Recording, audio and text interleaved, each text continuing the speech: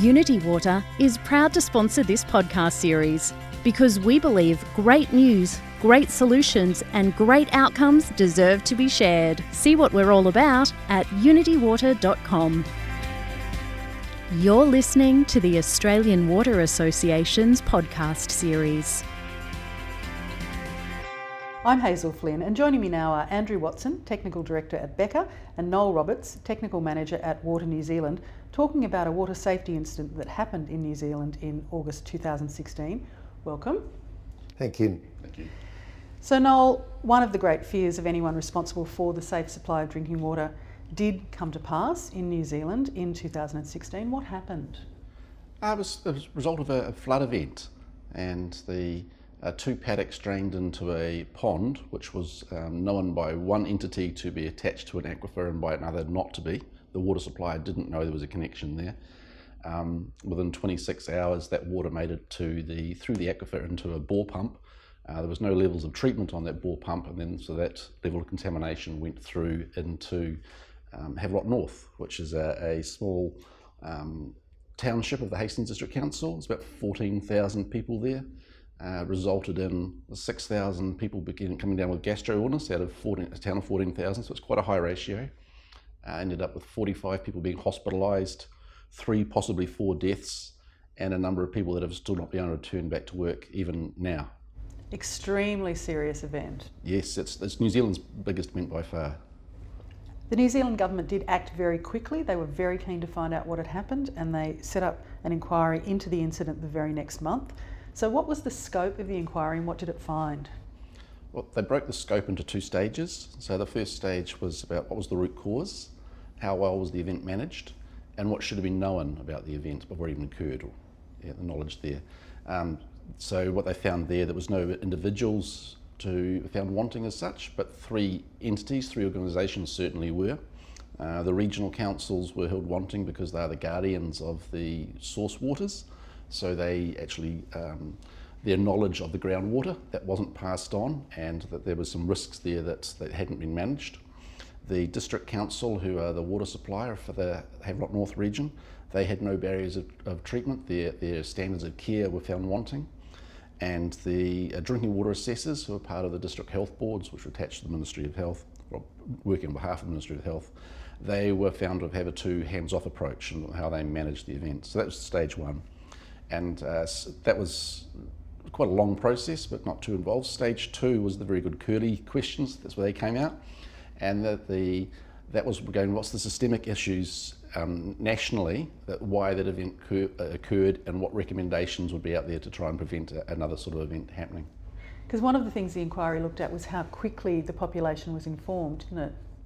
That was part of the emergency management, and there was about 26 different topics they talked about different times for stage 1, and one of them was what notifications went out, how it went about. If you look at Facebook, I think there's 80,000 people in the Hastings District Council, and from memory it was well over that number of hits in the first Facebook in the first day.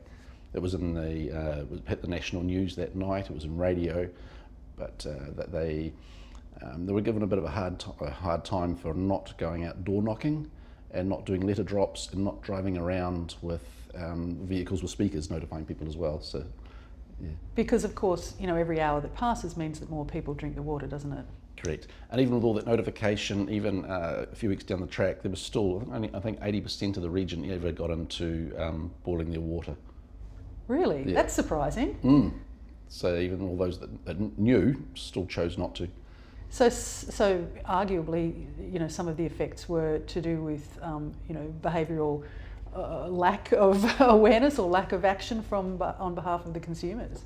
Correct, that's part of it. And then in the other extreme, I'm also aware of people that still boil their water now, and also others that are boiling their water that are hundreds of kilometres away, that just no longer trust water supplies. So there's all sorts of extremes out there. Very interesting. And the inquiry did produce 51 recommendations, of which 19 were considered urgent. Andrew, what were some of the most significant? Probably I'm going to talk about 5 of those 51 recommendations, Hazel. The first one was a recommend, and I'm going to jumble up the urgent and non-urgent ones, but was to basically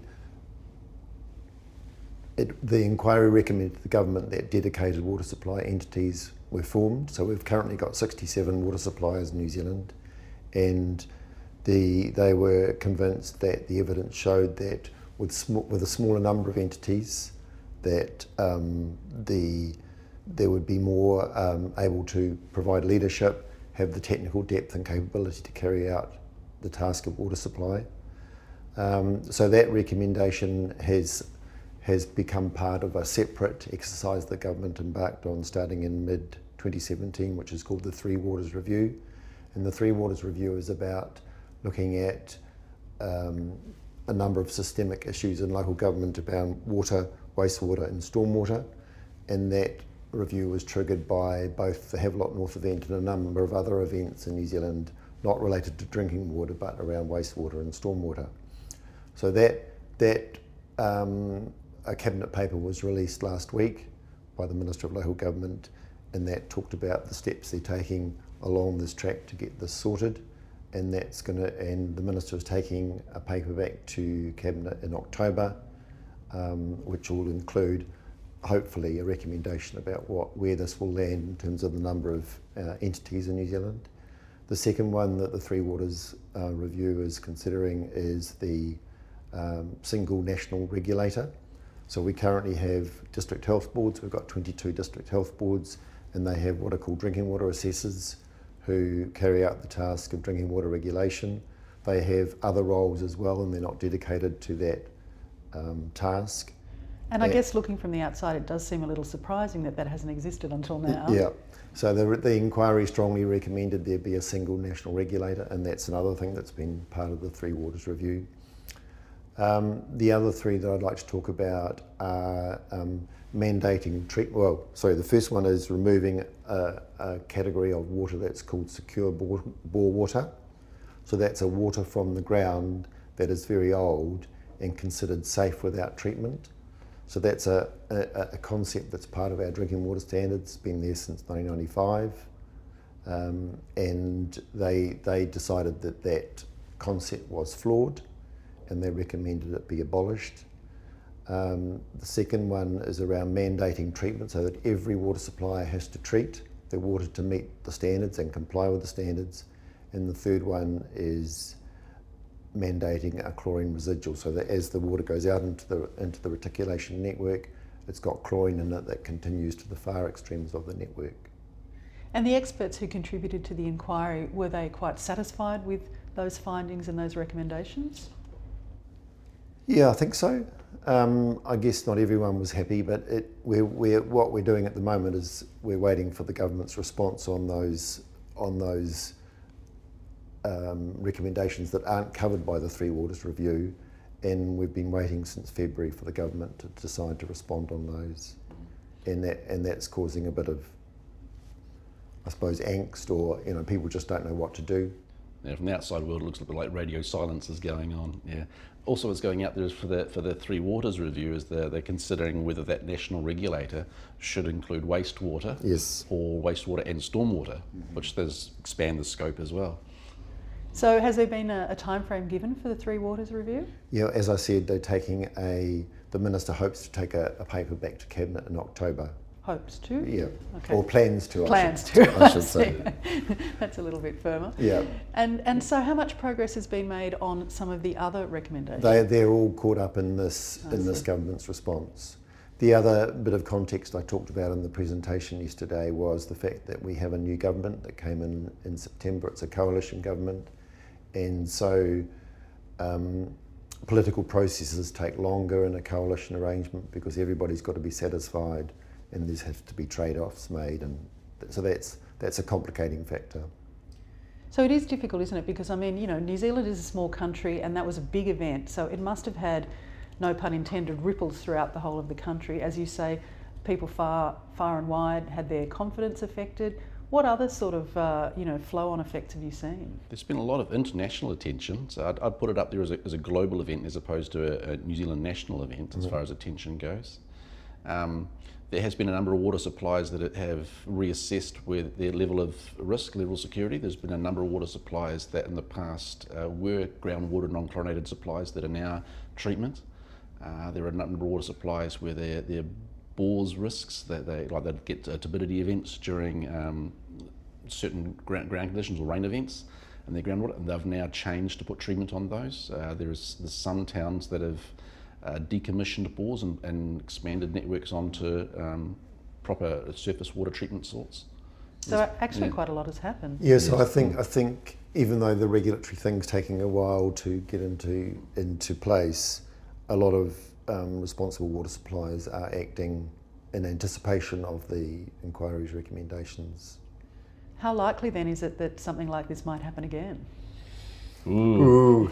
The Hastings District Council is prior to the event, was one of the more engaged water utilities, if you like, for the sector, and even that they still are now. I'm saying that they were not on the radar for carrying a lot of risk, whereas a number of other water suppliers certainly are. Some of those. The key that you said before about responsible water suppliers, there are a number that are waiting to be mandated before they take any action. There's still belief out there that groundwater is secure, our water is the purest. So it's a myth that's it was an education for public that needs to go on as to actually there are risks out there. Indeed. Well, we hope that the inquiry comes down soon and in the right way, and that all of those risks get taken care of, I guess. Thank you for coming in and talking with us today. Thanks, Hazel. Yeah. And that was Andrew Watson, Technical Director at Beca, and Noel Roberts, Technical Manager at Water New Zealand. Thanks for joining us.